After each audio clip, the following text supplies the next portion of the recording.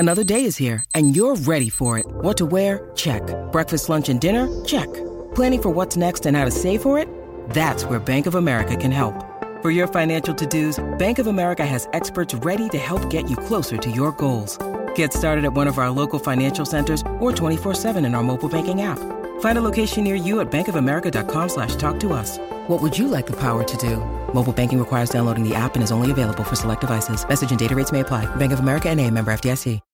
When you need mealtime inspiration, it's worth shopping Kroger, where you'll find over 30,000 mouth-watering choices that excite your inner foodie. And no matter what tasty choice you make, you'll enjoy our everyday low prices, plus extra ways to save, like digital coupons worth over $600 each week. You can also save up to $1 off per gallon at the pump with fuel points. More savings and more inspiring flavors make shopping Kroger worth it every time. Kroger, fresh for everyone. Fuel restrictions apply.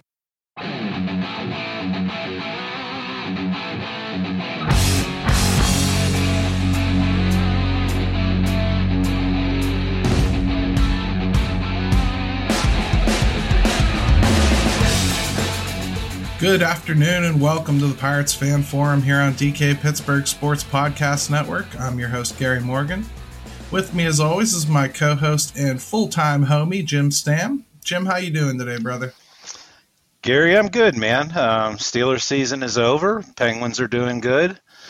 Pirates we're kind of sitting around and waiting on, but that's okay. We got plenty to talk about. Yeah, we always do. We always find a way, don't we? So, we do. Before we get into the show today, though, man, I think we have to mention one more time, tomorrow is the big day. January 22nd is finally upon us.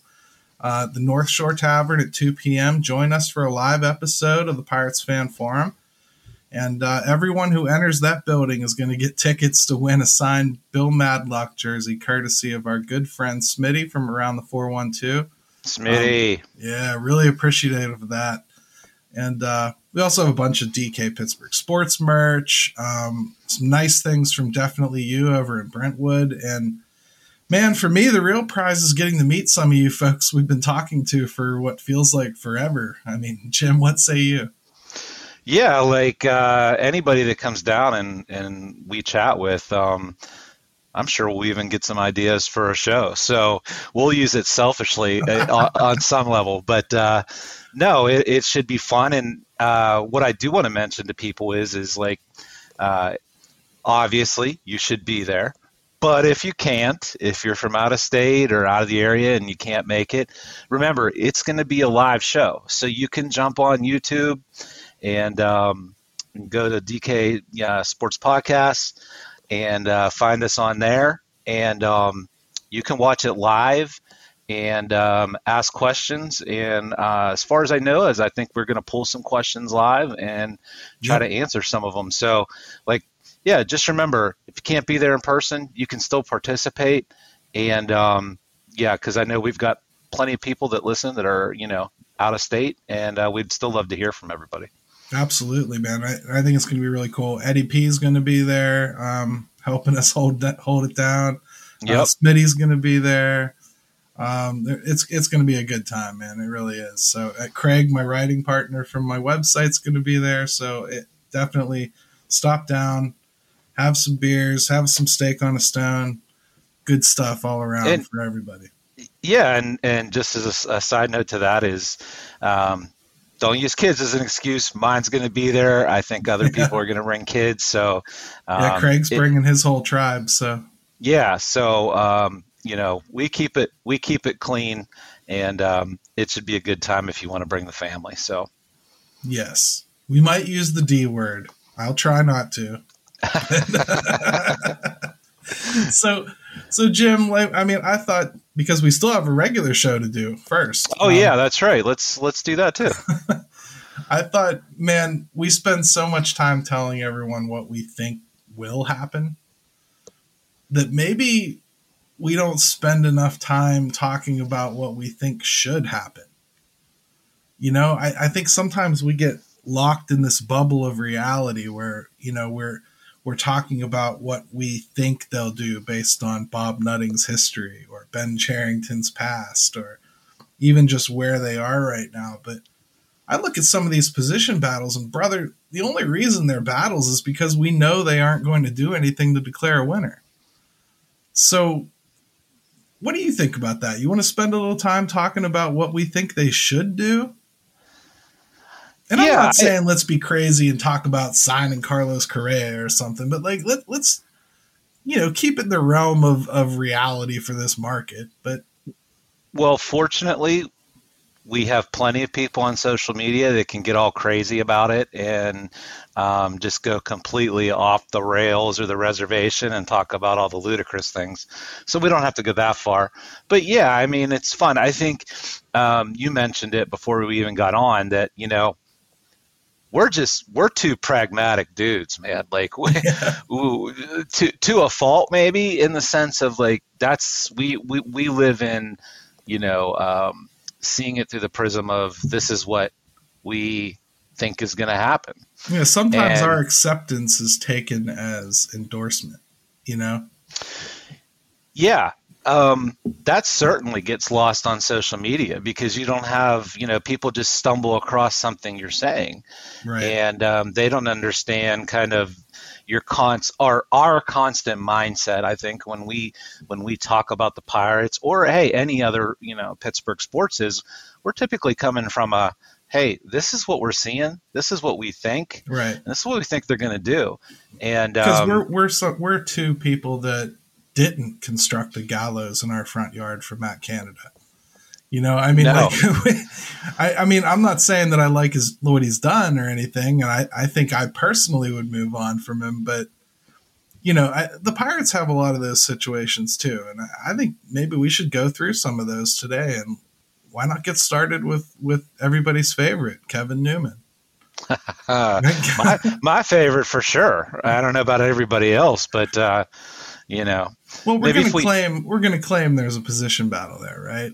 You and I have already said, and you begrudgingly have said, Kevin Newman's going to wind up being the starting shortstop this year on opening day. And also, please, just spare me that I didn't say if there's an opening day. Come on now. People, I'm not going to do it every day. I'm just not. We're to the point now where that sounds like you have to mention cap with a floor or floor with a cap at this point. Everybody knows the baseline here. Right. So Kevin Newman, I think he probably has a leg up on shortstop because of the way he played last year defensively. Mm-hmm. Certainly not the way he played with the bat. I mean, but I could make a case that while I think they'll do that, I really think they should consider starting O'Neal Cruz there. And interesting. Well, there's part of me that I like just going right there. Why not, man? because O'Neal Cruz is, this team desperately needs power. We know he's got it. We know he needs to develop at shortstop. Mm-hmm. Well, let him develop at shortstop. Let him play up here. Put Kevin Newman at second if you need to. Whatever. If you're going to let this kid be a shortstop, let him be a shortstop. Quit pretending that 5 years wasn't enough for him to show you he could do it. Let him play or don't. Interesting, because what they should do, or what I think they should do, is, man, it's hard to separate that for me. But in the interest of the exercise here, well, let's first say this about Kevin Newman. He wouldn't be back if they weren't going to be planning on starting him, in my opinion. I just think that, he's back. They're planning on keeping him and giving him every opportunity to play. So what you're hoping for is just a little bit more. I mean, my goodness, show something with the bat and keep fielding the way you're doing. O'Neal Cruz, man, I'll tell you what, I don't have an issue with it, but I'd also like to see him really starting to get some work, if nothing else, in spring training at maybe right field as well. I do think it might be time to just give him that opportunity to see how that works out, just as the starting of a plan B for him when it comes to what he's, That was a big shame with his injury last year because they were just starting to work him out in the outfield and center field too, which, a lot of people questioned, and somebody, I can't remember who. Oh, yeah. I apologize to the journalist that asked the question, but somebody asked Ben Cherington why they keep starting these infield guys out in center field, and he said it's just really about it's easier for them to learn center field than one of the corner positions. But obviously I don't think that's an option in Major League for Oneil Cruz right out of the jump, and I think there's somebody there, by the way, so that's not going to happen. Yeah. And I forgot all about that. Appreciate you bringing that up, that it was center field. And I do think they feel like if you can play center field, that typically translates pretty well to the corner spots. And he's a big athletic guy. I'd love to see some spring training and just see how he does. I think he's really got to clean it up, though, at shortstop to be able to play. I agree with you. And it's mostly believe it or not, just for his size, you'd think it would be, actual fielding errors. It's been more throwing errors, really, for him. And that's weird because, he does have a cannon of an arm, but he misfires a decent amount. So he does. I'm not 100% sure that he's ever going to turn into somebody that can man that position at a major league level. But yeah, but should they at least entertain it? Sure. The other question is with him is, at what point do we think we're even going to see him? Next year or this coming season, whenever that is. Yeah. When will they decide to call him up? Or I can't even imagine a scenario where he's on the opening day roster, but I guess you never know. As I look at that potential 26-man roster, that now will most assuredly include a designated hitter. I don't know how you're going to sit here and tell me he's not one of the best 14, 15 hitters in the organization from day one. He probably is right now. Right. So to me, if you really want to talk about what they should do versus what they will do, he should make the roster because of his bat, especially with the excuse taken away that he has to play in the field. Well, yeah, if you could take that out of the equation for him right away. Which you probably can with the designated hitter. Yeah. So, that's an interesting question, just simply because, and I'm sure we can talk about it as we go on here, but DH is a huge question for this team, which isn't a great sign whenever they're like, hey, great, you've got the DH, go crazy. And then you're like, man, who are we even going to use at the DH position? Right. I'll tell you what. I think I could go on about Kevin Newman for another segment, and I might just do that. So let's go ahead and take a quick break, and then when we come back, we'll pick it up where we left off.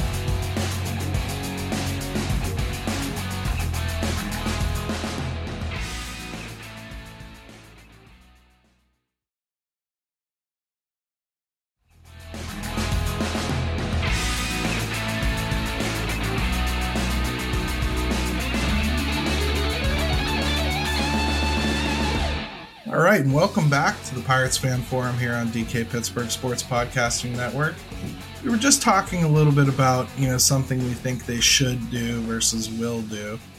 And it got me thinking about Kevin Newman a little bit because, I know that a lot of fans have already given up on him.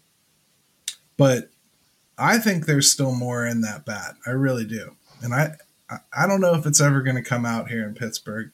He may be a type of guy that goes off to play somewhere else and has himself a Jack Wilson season somewhere along the line. You know what I mean? Like one of those just anomaly of a season where everything he hits is turning to gold and he's hitting for power suddenly and just everything looks great.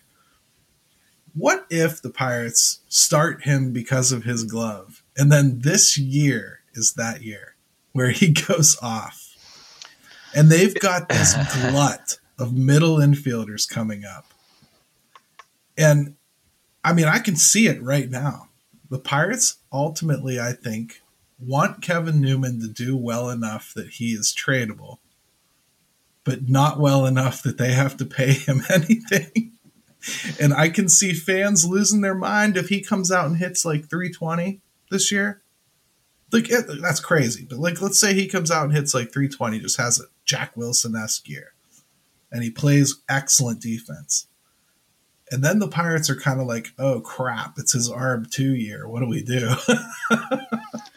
It would be very piratey for something like that to happen, where you're hoping to make a definitive decision and he comes out and, I'll even take it down even further. I mean, let's just say he's doing what he did his rookie season and hitting 280 and having timely hits and playing good defense and just looks like a baseball player. Right. Now, do I think that that's something I would hop on FanDuel and put any money on? No, I would not. But, I think ideally what they would like is for him to bounce back and be just a very, very solid contributor to this ball club, and then see if there's any kind of a market for him at the deadline. Because, you're going to have to start talking about paying a Kevin Newman. If he has one more decent year, then he's 2 out of the last. Is that 4 years for him? Yeah. So that would be 2019 real good, 2020, 21 bad, 2022 good. Yeah. What I do love about this is like how layered all this stuff is with things, because you start talking about, what we started with was, interestingly enough, with Kevin Newman and how he's doing it short. But then does that mean they put O'Neal Cruz in the outfield? And then so there's all these domino effects based on just one guy that people have, for the most part, written off. And trust me, I get it. Yeah. That happens so often. It really does. Like, we talk about the outfield, right? You got Greg Allen and Anthony Alford out there. I think it's pretty safe to say we know what Ben Gamel is at this point. And I think Brian Reynolds is Brian Reynolds. We trust him. We know what he is and everything. So Greg Allen, I mean, like, okay, he was a prospect. He did okay in AAA. He's never really gotten a shot. Anthony Alford's had a couple shots. He's been unlucky with health. He's struggled mightily with the strikeout. To me, like, the strikeout was probably the main reason that they didn't feel the need to protect Mason Martin. So it's clearly important to them, right?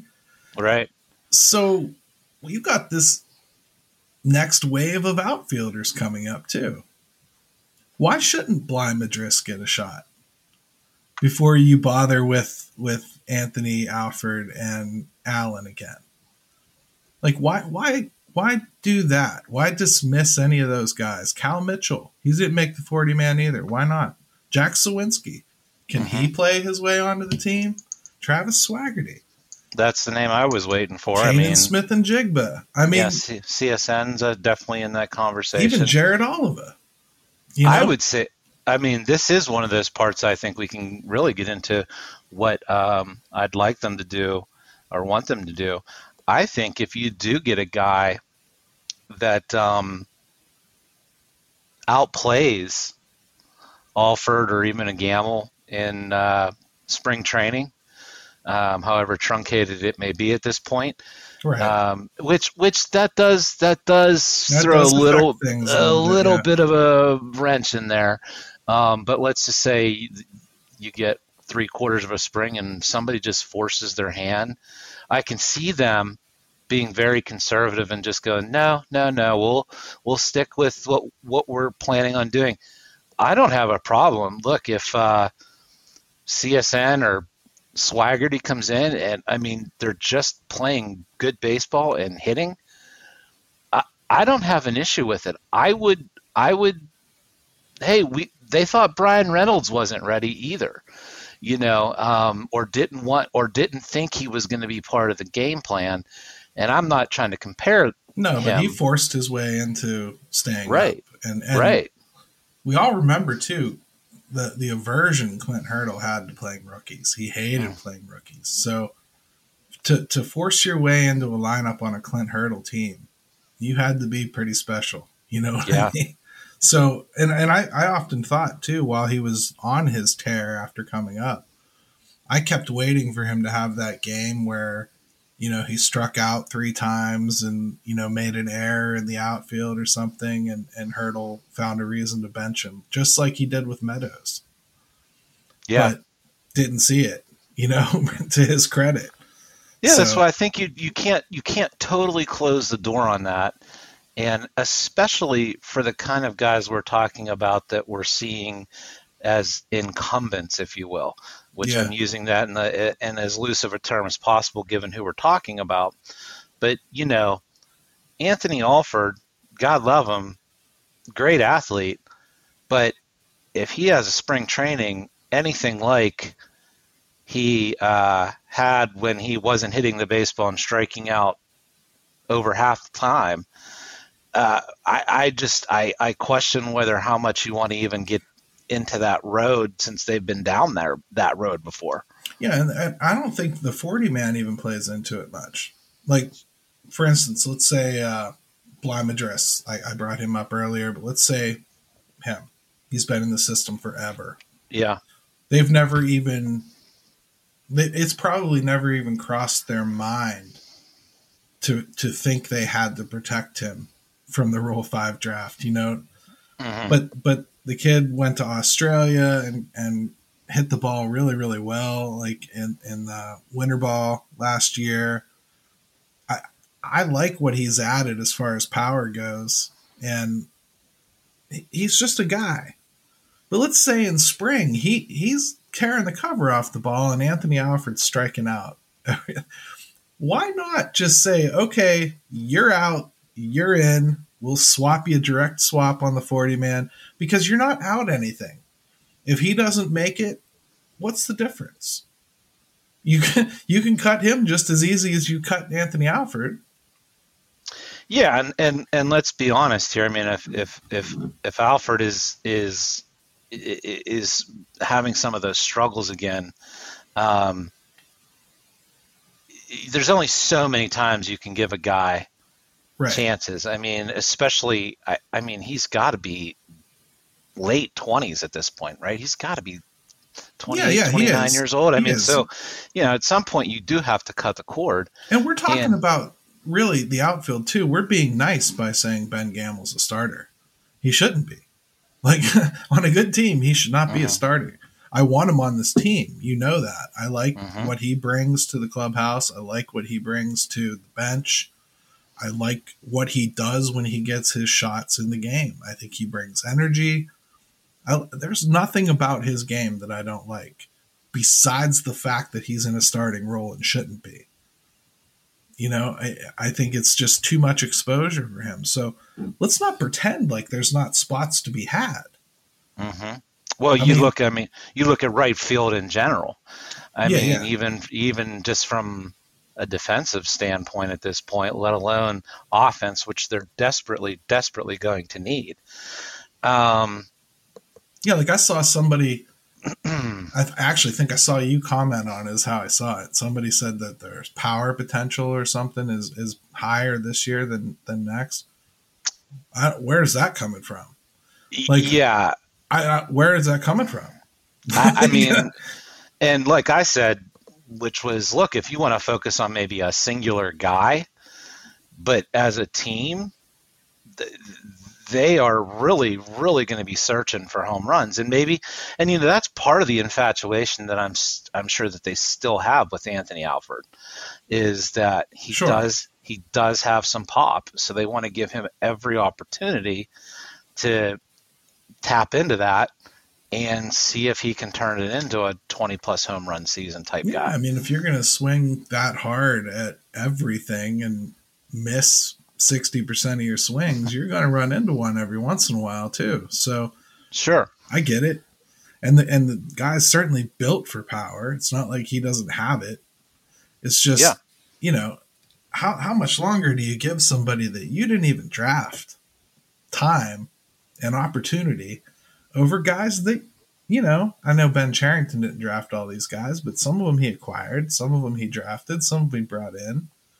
Let's not just pretend that none of these guys should have a shot in spring. This really and truly should be a wide open competition. And that's where we get back to the original intent of this conversation was will versus should. Mm-hmm. Because it really should be an open competition for 2 spots in the outfield. But I think it really will be for 1. I think the lesser of Allen and Alford goes.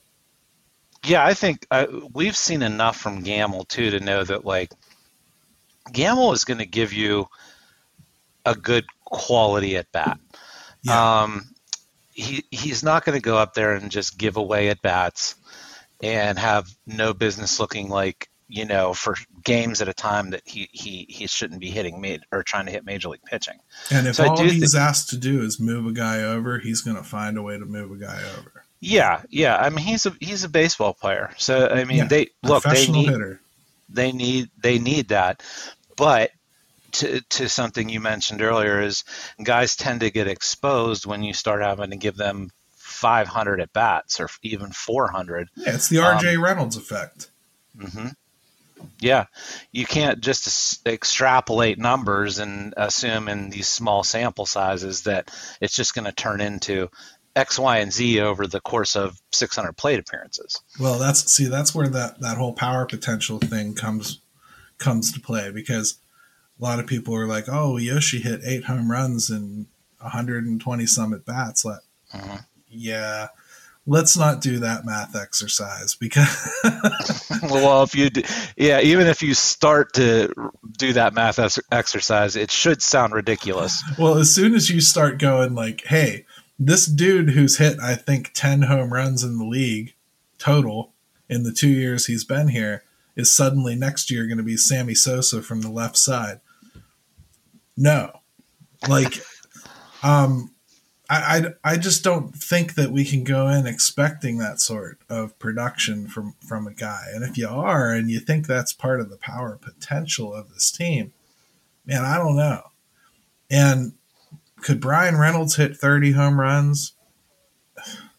Yeah, he could. But, like, man, I don't want him to take himself out of his game plan either.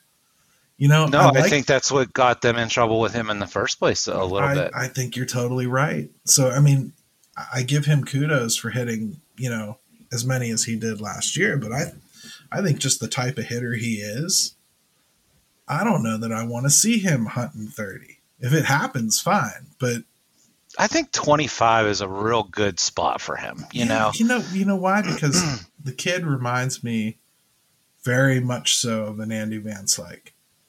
Andy Van Slyke had big power too, but Andy Van Slyke didn't always swing for home runs. He had a couple seasons where he hit a decent amount, but for the most part, he was a doubles and triples hitter, and that was plenty good for what they needed him to be. He had power hitters around him. That's the difference. Brian doesn't.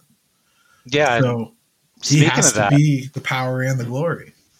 Right. And speaking of Reynolds and the lineup and whatnot, I stumbled across this the other day, and I saved it because I thought it was really interesting. And now, yes, this is cherry picking stats, and it puts it all together and makes someone seem very exclusive. But I mean, anytime you get in the category of what I'm about to say and the name that he's with, it should get your attention. We already covered we were going to be irrational in this episode. Yeah, right. So here goes. It says, despite hitting third for a weak Pirates lineup, Reynolds, along with Juan Soto, were the only 2 hitters to hit above 300, hit 20 homers, log 90 RBIs, score 90 runs, and steal 5+ bases. Yeah. I mean, so, are we picking and choosing there a little? Yes. But it does go to show you somewhat of how good of a baseball player he is. And is he a Juan Soto? Breaking news, no. But nobody is, really, except for a couple guys. So, but I thought that was an interesting stat. It's very interesting. And I think it adds a little more light and credence to exactly how good we think he really is. I don't even think we've necessarily seen the best he has to offer yet. I really don't. I thought he was fighting it a little bit early in the season last year as far as, still catching up with a couple of those pitches that were plaguing him in 2020. And once he figured it out, yeah, he was good. But then they started getting him on a different pitch, high and outside started taking advantage of him. And then he became somehow a better right-handed hitter than left-handed hitter, He's the kind of guy that I think as his career plays out, you will see this with a guy like him. He's such a fundamentally sound hitter that it will maybe be a little bit of a cat and mouse game with a guy like him, and he'll figure things out. And maybe he will start to trade a little bit more power or average for power. He could easily do that. I don't think we've seen the best of Bryan Reynolds simply because we haven't seen a lineup that, quite frankly, is worthy of a Bryan Reynolds in it. And to see table setters and who's going to be behind him and think about what he did and what he's done when Jacob Stallings was your cleanup hitter. And, very true. And that's another big question for next year is, and believe me, this team's got a lot of them, but how do you get that lineup sorted out, and who do you put behind him in that lineup now? Because, we had Stallings, and he was just to make do piece there to begin with. Man, to me, zero chance it's not Yoshi. I don't know how they. I don't know how they would avoid it. If I'm making it out right now, it's Yoshi, and I could make an argument that their best number 2 hitter is Bryan Reynolds. It really should be him. Perfect world. Yeah, you really want him to be a number 2 hitter, I think. And I think if everything fell exactly as they'd hope, I think you'd hope Brian Hayes would be your number 3 and Yoshi would be your number 4. Right now, just with what we have. I shouldn't say perfect world, because in a perfect world, Yoshi wouldn't be my cleanup hitter. But I'm saying, if you do the math, if you do the math, he is, man. He's going to hit 48 bombs this year. He is, but and Derek Shelton's never really cared about the lefty-righty thing as much as I do. But let's say O'Neal Cruz does somehow make the opening day roster and he's the DH. Let's just give him that position. Man, I think it might be too much pressure to throw him in the cleanup hole, but I wouldn't want him batting 5th because I don't want to go lefty, right? Yeah. And I don't want to put him 6th because that's a waste. Why bother? You want that power up there. You're talking Cruz, right? Yeah. You're talking Cruz. Okay, yeah. The thing I would say I would caution against starting. If Cruz was going to make the major league roster, I would throw him into the fire, both as a hitter and as a fielder.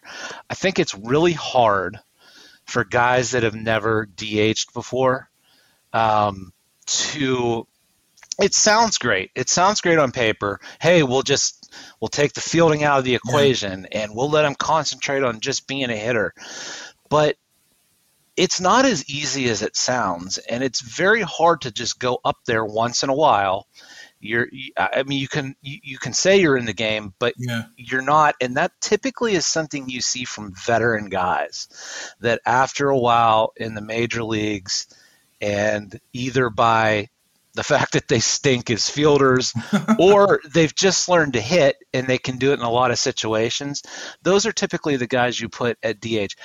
I hesitate putting a young guy there because I think that's a hard thing for a young player to learn and be successful at. I see that point. It's actually interesting that you brought it up that way because, I mean, well, he has DH'd a little bit in the minors, but not enough or consistently like you're talking about. Right. I think usually a player will use the field to reset, after an at-bat. Like, instead of sitting there in the dugout, staring out at your teammates out in the field, sitting there by yourself, thinking about what just went wrong, and you're one of 4 opportunities that night to do something. You get to go out in the field and positively contribute in some way, I guess what I'm saying is with O'Neill right now, where he's at in his development, I'm not 100% sold that something positive is going to happen in the field. So, yeah, and maybe then my argument would be if there's still that part of the equation, then maybe I just give him a little more time. right.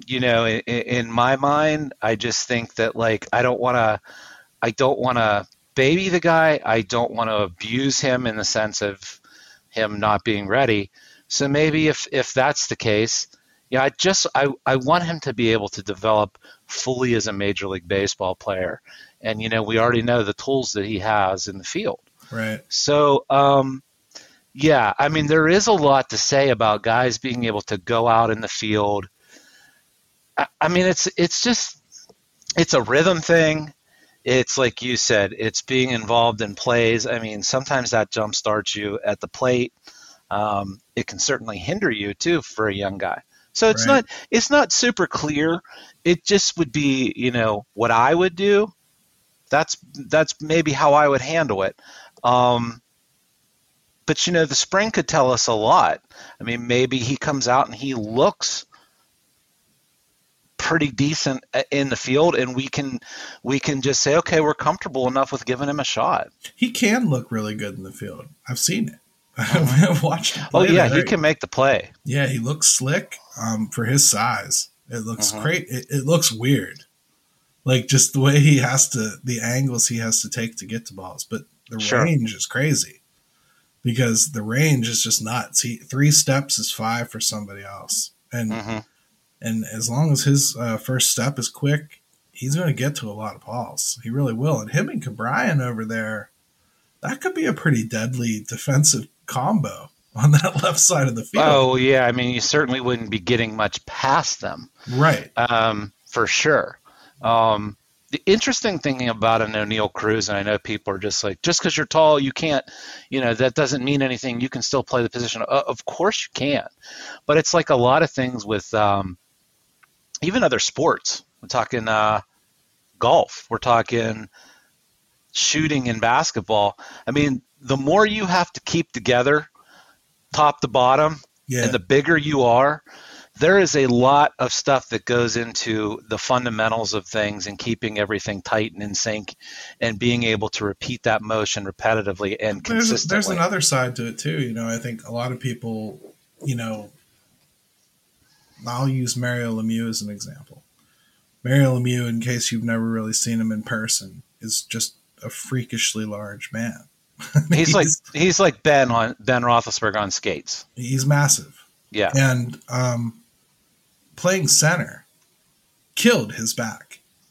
People want to make it out like, the physical fitness wasn't the same back then. And it certainly wasn't. The man smoked cigarettes in the locker room. It's not like legend. It's not, but it's not like it is today where, these guys are, visiting with dietitians and exercise specialists every day and working all off season. But it killed his back playing center. It's like to the point where he kind of had to move to wing when he came back a little bit and became almost just a stationary sniper. Well, O'Neill Cruz is the type of guy that the way he swings with all that torque, first of all, that reminds me of Christian Yelich like crazy. And you know how I feel about Christian Yelich and what that swing has done to his back. He's your man crush. Well, toss in having to bend over as far as O'Neill does to field ground balls at shortstop. And I think you're begging for back problems for that kid. So I'd almost move him more because I don't think it's a good position for him health-wise than whether I think he can do the job or not. I totally agree. I think, and that's funny you mention that, because sometimes when I'm on Twitter about that, that's kind of my mindset in the back, but I'm just saying, let's move him. You know, I've been kind of adamant. I want to see him somewhere else in short, because I think eventually that's where he'll end up. And that's a big part of it, is that I just think that it's not because I don't think he can do it. It's just that I want to see him somewhere that's not going to take the toll on him, that shortstop can, and as he gets older, will, and you could put him somewhere else and still be able to use his attributes. Right. You just want to see him in right field because you think he's tall enough to just reach up and keep a homer in. Right? I'll tell you what, that would be fun against the Clemente Wall, having, Manute Bol out there in right field. So I'll tell you what, Jim, let's take a quick break, man. We'll come back and we'll talk a little bit more. This is fun.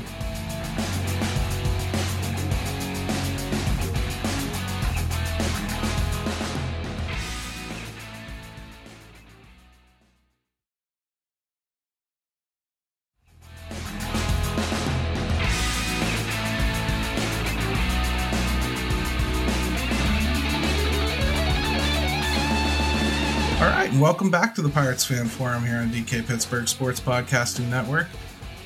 Jim and I are having a reality break today, and we're talking about things we think the Pirates should do as opposed to what they will do. We're always lecturing everybody on being realistic, and today we're going to try to just pretend that that's not necessarily always part of the equation. And Jim, one of the biggest position battles, I think, is catcher. And the problem is they don't really have anybody to compete. They got Roberto Perez, who he's going to be the starter, and they're certainly paying him to be a starter. He's injury prone, though.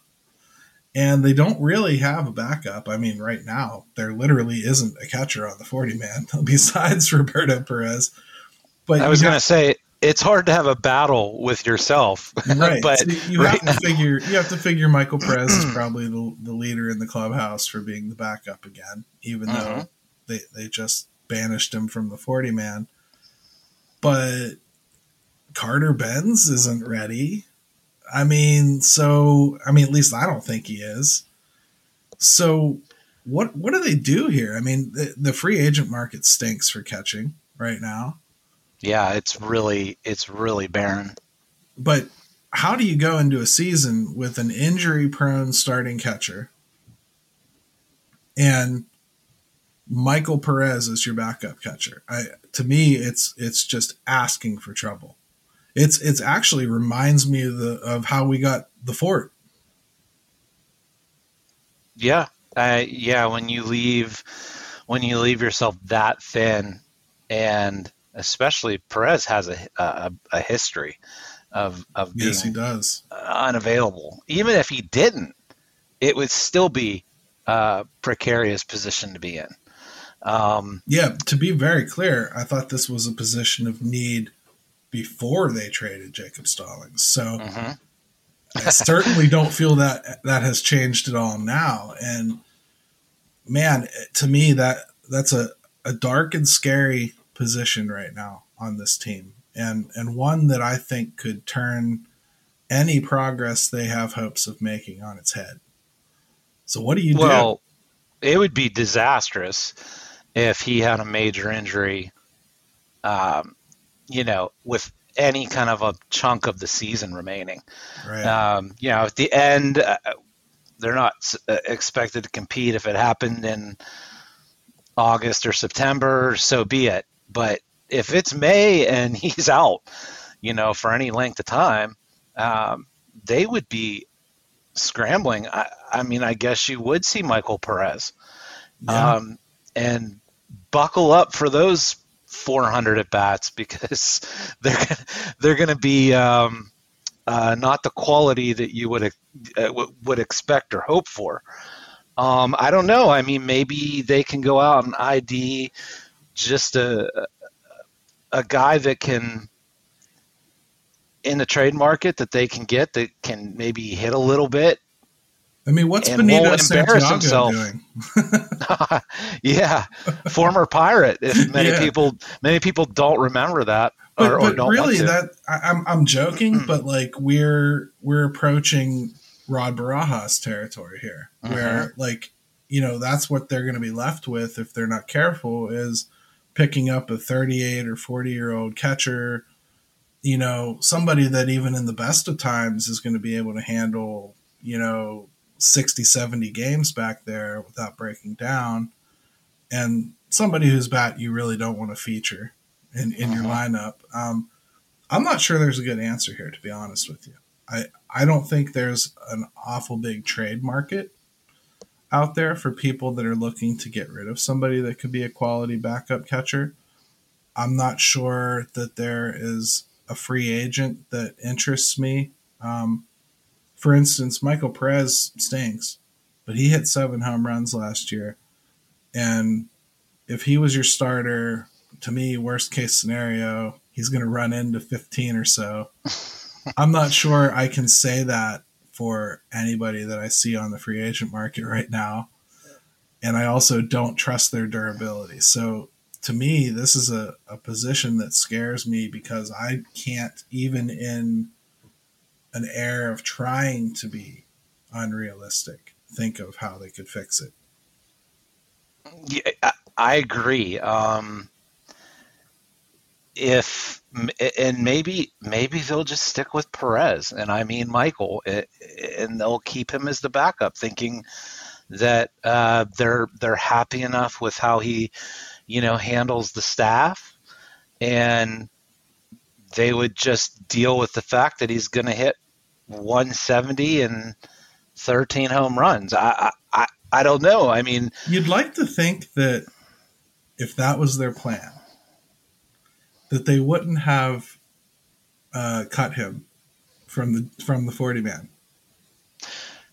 Well, I know they brought him back, but I'm just saying, like, if that's your plan and you don't have a better alternative than Michael Perez, lined up or in mind, or somebody that you had like trade half worked out for, or something along those lines, do you see something in Benz that I don't? Did you see him like make a step that I didn't, Mr. Charrington? Because I didn't like what I saw from him last year, and I certainly don't think he's ready to skip AAA.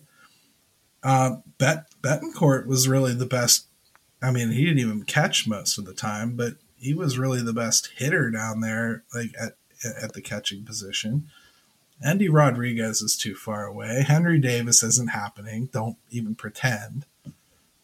I think honestly, if worst case scenario happens and they are in that position, they're literally just going to have to go with someone that they think can handle the pitching staff and pretty much throw any type of offensive hopes in the toilet, because you just have to be able to, if nothing else, be able to go out and catch a Major League Baseball game. Well, that's largely what Roberto Perez is. You know, he can handle the pitching staff. He's a Gold Glove catcher, but you know, aside from I think 1 year where one season he went off, he went bonkers, and even then the average was in the tank. So I mean, like, it's not like you're expecting big things from him offensively either. So, you know, maybe at the end of the day, we care a lot more about this than they do. But to me, it's a frightening position to be in. And all I can really say is, man, that pitcher better work. He better work out, because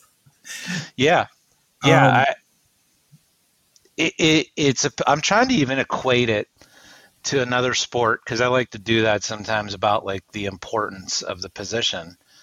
And it's just so vital to everything you're doing game in and game out that you just can't get around it. So, you know, it's certainly not the only question that they have. I mean, we can go and look at not for the same reasons, but How many guys can, at least at second, we can name a bunch of guys. Yes, we have a lot of people that they'll probably take a look at second base. But second base is probably one of the few places that I can't really put my finger on who's going to start. If I had to guess right now, I'd say Cole Tucker probably has the best shot at getting the chance. Craig will be thrilled. No, he won't be. But I mean, I think Cole Tucker probably has the best shot at getting a start at second base because of his pedigree. Because he showed a little something towards the end of the season. He handled the position pretty well. And I don't think Michael Chavis is a long-term solution there, and I don't think Hoy Park at the end of the day is a major league hitter. And those are the big options there, really. Diego Castillo is another guy that potentially could, at some point during the season, I think, come up and factor in. Yeah, Chavis is interesting. We know he has power potential. I mentioned this to you during the break. I can kind of just I would like, here we go again. I would like to see them maybe let Chavis and Yoshi do a little bit of a lot of the first base duties, cobbling that together and see what you get out of your 600 plate appearances. And Chavis has some versatility. I think Yoshi is even. I mean, let's be honest. I mean, what happens if they get the DH and they want to use Yoshi at DH? Maybe you can let Chavis play. So there are some factors on that side of the infield that make it very interesting, both from a defensive side and an offensive side. I mean, to me, the only way that I just have no faith in Hoy Park to beat Cole Tucker at second base. And I have less faith in Chavis beating him there because I don't think he's a very good second baseman. No. I think he's worked hard at being serviceable. Yeah, but he's a better first baseman, third baseman, outfielder than he is second baseman. So absolutely. And I think it comes down to if Park is the one somehow, then I don't think that speaks well of what happened. I agree with you. Because if I think Park is, if he has a role on a Major League Baseball team, it's his versatility and the fact that he can come in and we like to use, or I like to use the term, give you a major league at bat. He's got some patience as a hitter, things of that nature. Give guys days off. He can play a ton of positions and really doesn't embarrass himself. No, he was actually pretty good at third base when he was spelling Brian Hayes last year. So right. So I'd love to keep him in that role. I wouldn't mind that either, but I think those are the three guys I think are really going to get a crack at second base. And out of those, man, to me, it's Cole Tucker's to lose. Because I think they want to know what he is this year. I don't see any purpose in sending him to AAA. No. So, and off the bench, what are you going to learn? You know, like it's time. It's time to see what Cole Tucker is. And if that's 250 at bat, and yeah, I can already hear people screaming at their listening device that they already know what he is. I completely get that. I think I do too. But I also think even in my trying to be unrealistic mind frame that we're trying to get into today, I want to see what Cole Tucker is. I want to see him get an opportunity. It's time. Well, why would you bring him back? Why would you bring him back if you don't do that? You know, I just don't see the sense in it. I would much rather just let him play. Well, because some people are meant to be bench, you know? And, you know, if you think he's a good, cheap bench option, that's why you bring him back. But I'm saying, like, I want to see him get a good run out of position, let him try to hold it down, and really see what he can give you. Put him in the leadoff spot and just let it go. You got nobody else there, unless you think Kevin Newman's your leadoff hitter. I want to see some consistency a little bit, I think, in some of the lineup spots. And Cole Tucker we need to see what he is. So to me, that's where I'd like to see him go. And I think that's where he should wind up. But I don't know how long you give him. And I don't know where he fits really long term with this team, even if he does come out and look good. I think ultimately the middle of the infield of the future is coming like a freight train. And all that Kevin Newman and Cole Tucker can really do is play for trade value at this point, to me. Yeah, and you brought up something interesting about the leadoff spot on this team. What are the options? I mean, yeah, I just named two of them. The other one is Ke'Bryan Hayes, and I don't think they want to do that. I'd rather them not do it. They did it last year. I didn't like it. I just don't think that that's where he belongs, and I'd prefer him be in the heart of the lineup. I think on a team this thin, you can't afford to waste one of your few power options up top like that. Hopefully, power options that we hope is coming. Sure, I mean, when I say power, though, I think he's a doubles hitter too, so I consider that power as well. Definitely. So to me, I don't want him in my leadoff spot necessarily. I think you'd rather have a little bit of speed there, and to me, that's Kevin Newman, Cole Tucker. I guess Hoy Park is an option. Boy, there. it's not. You can't put Anthony Alford up there. No. I mean, not only does he strike out all the time, the guy literally has a physical aversion to stealing bases. I mean, he has the base running instincts of a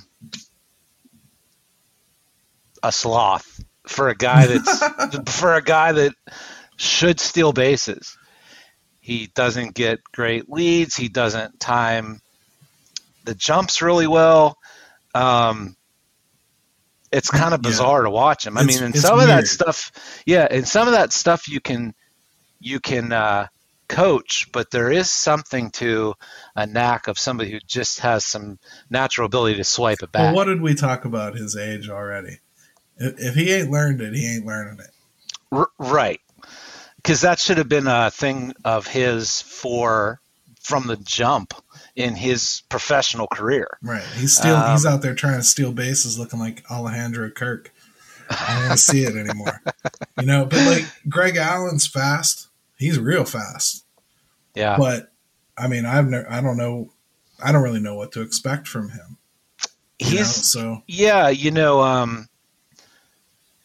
If somehow he were playing enough, I don't know that I see him playing enough, but when he did, that's probably where I would put him. But leadoff spot is really, really not an attractive solution. There's not an attractive solution. There's another team. side to this that we're not even thinking about. Once the DH is introduced, leadoff spot's different. It's not what it is like we're accustomed to from being NL fans. True. Where you always think of the leadoff spot as starting from scratch almost. Well, it's not really that same position anymore. Mm-hmm. You can have, because you tend to build these lineups with speedy guys at like 8, 9, and 1. So it's not like that one spot is necessary as crucial. Yeah, you're right, and I do think I think out of anything we have talked about it, I do think they will have the DH this year. Like I can't imagine that not coming out of the negotiations. I totally agree. And you were talking about somebody that you were thinking about that might fill that role pretty well. Oh yeah. Okay, so we tend to just deal with what's at hand because A, that's what we know, and B, we know the Pirates are averse to going out and doing a lot in free agency. And so we tend to stay in that vein. But again, what I think they should do, you're out there and you're looking at guys that you might be able to bring in and not, break the bank on. I think you've got guys out there still that they could go get. Like your classic mid-range guys. Yeah, the name that jumped out at me that is available and for a price tag is Eddie Rosario. Shelton should be very familiar. Yeah, I mean, and he's 30 years old. He at some point he's played the infield, but I think he's mostly a left fielder at this point. You know what? Truth be told, not a great left fielder, but he can hit. And I saw a projection on him at maybe like a 2-year, $15 million range. Why can't the Pirates go do that? I mean, that solves a problem. Let's even pretend they have to pay a Pirates premium and it's 2 for 18. Yeah. Right? Like, so what? Like, why not? Why not? So what? Yeah, why not do that? And then you take a little bit of the pressure off of those kids to come up here and perform right away. I love the idea of signing a real outfielder, somebody that is starter quality. And even if he's not, Rosario has DH'd in this league before. Like you were talking about with O'Neal Cruz, there's somebody that's got some experience with that and handled it quite well. So a veteran guy, he can hit, and he's a guy that if it doesn't work out, you're not out a ton of money. You're not out, 4 years on a deal with him. Yeah, and this is a time, too, when you can afford that. That's not going to kill you. $9 million tacked on to, 40? Yeah. It's not going to hurt you at all. So, yeah, why not? I love the idea of signing an outfielder for that very reason. And I think a lot of people forget, Travis Swaggerty is a guy that's got like 13 games in AAA. Cannon Smith and Jigba has 10? They're pops still. They're kids. And even when they come up here, I could very well see this being a caravan back and forth where they're trying them out one at a time for like 6 weeks to 2 months and then shipping them back down and bringing the next guy up. Could easily happen. They're all right there.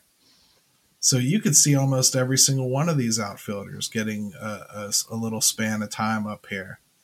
And, I mean, to me, you get a veteran up here, and Ben Gamel becomes what we had already discussed Ben Gamel should be. To me, I think you strengthen the whole lineup that way. You really do. It's what we talked about before. It's just one move that helps a little bit along the way at other spots. So I think when we get into what they should do, I'd love to see them do something like that. Will they? Well, no, but I probably not. But yeah. I love the idea. I think in all sincerity, you want like actual impact on this team's record. That's where it is. This team is not going to sign a pitcher that's going to make a difference.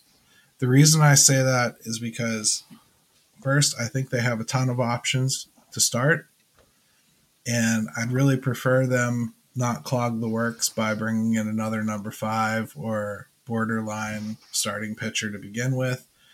To me, if he's not going to be your number 1 or 2 for sure on this team, don't do it. And I know Ben Cherington said he wanted to sign another guy, but I don't want one. If he's not going to be for sure the number 1 or 2 in this starting rotation, don't bother. Use what you got. I agree, and I think we already know the answer that they won't go get someone of that caliber. So, but he said he wanted to do it. But there's a lot of guys in that room already, and I'd rather just start filtering through them and seeing how it works out in spring training and throughout the year. But you can definitely have more of an impact on the offensive side of things than you can on the pitching staff. And I just wish that they would take a look in those areas, because it's not as if they don't have obvious holes that they could go out and help right away at. Yeah, because we're going to spend a lot of time as the season gets going. I have a feeling complaining about the catching position that we brought up already. Mm-hmm. Well, it's very realistic to look at the market and just see there isn't really anything that could fix that situation. This is a place where you can maybe make up for what you're going to lose. You're going to lose some offense in that position. Bring some offense in. Give Brian Reynolds something around him. Don't just sit here and pretend Ke'Bryan Hayes is going to rebound 100%. Don't pretend that Yoshi figured it out in that 2 months and now he's Lou Gehrig. Bring somebody in here that's an established major league player to help lead these kids. If you really want to get down to brass tacks when we talk about what this team should do and doesn't do, it's that. I've seen it in the pitching staff a little bit. I thought Anderson was that last year. I think in many ways Quintana can be that this year. I don't think Quintana is going to give you that with numbers, but I think in a leadership standpoint, I think he can really help some of this young rotation kind of learn how to be a pitcher a little bit. As long as he doesn't teach them how to do dishes, I'm fine. So. Yeah, well, let's avoid that task. But they've done it on the mound a little bit. We haven't done it in the field. And that you can't consider Yoshi a veteran just because he's old. He's not. Anthony Alford's not a veteran. Anthony Alford is still trying to achieve his dream. He's no different to me than Cal Mitchell. And as a matter of fact, on his last chance, I think if Anthony Alford if it falls apart for him again, I think that's hard to overcome at this age and stage of his career. That's probably the last thing I want to bring up. I think one thing I'd really like to see them do is have a little bit of finality to some of their decisions this year. Stop enough lingering. If Anthony Alford bombs out this time, I don't care if he clears waivers. I don't want to see him touch the AAA field. I want him gone. You want to mess around with Allen a little bit? Okay, I get it. You just brought him in. But we got to stop. We got to stop just continuously giving the same guys chances to do something that they continuously fail to do. If Kevin Newman doesn't hit this year, his glove is not enough to take him to ARB2 next year. You have got to cut your losses and move on if he doesn't hit this year. And I like Kevin Newman. But these are decisions that got to get made. If Cole Tucker comes up here, gets a shot at second base, and still can't hit, I don't care. It's over. Move on. He is Alan Hansen. Bye. And to piggyback off that is, in my opinion, it would be nice as they are making those final decisions on these types of players, let's get a guy or two that can help the established players that we do have, that you are looking to build around, get them some support, help them day to day in that lineup, whether it's through protection or just giving them someone to drive in a run. Yep. And so you could do both if you wanted to. Do they want to right now? That's the question. The closest they've come is a waiver claim named Bed Gamble.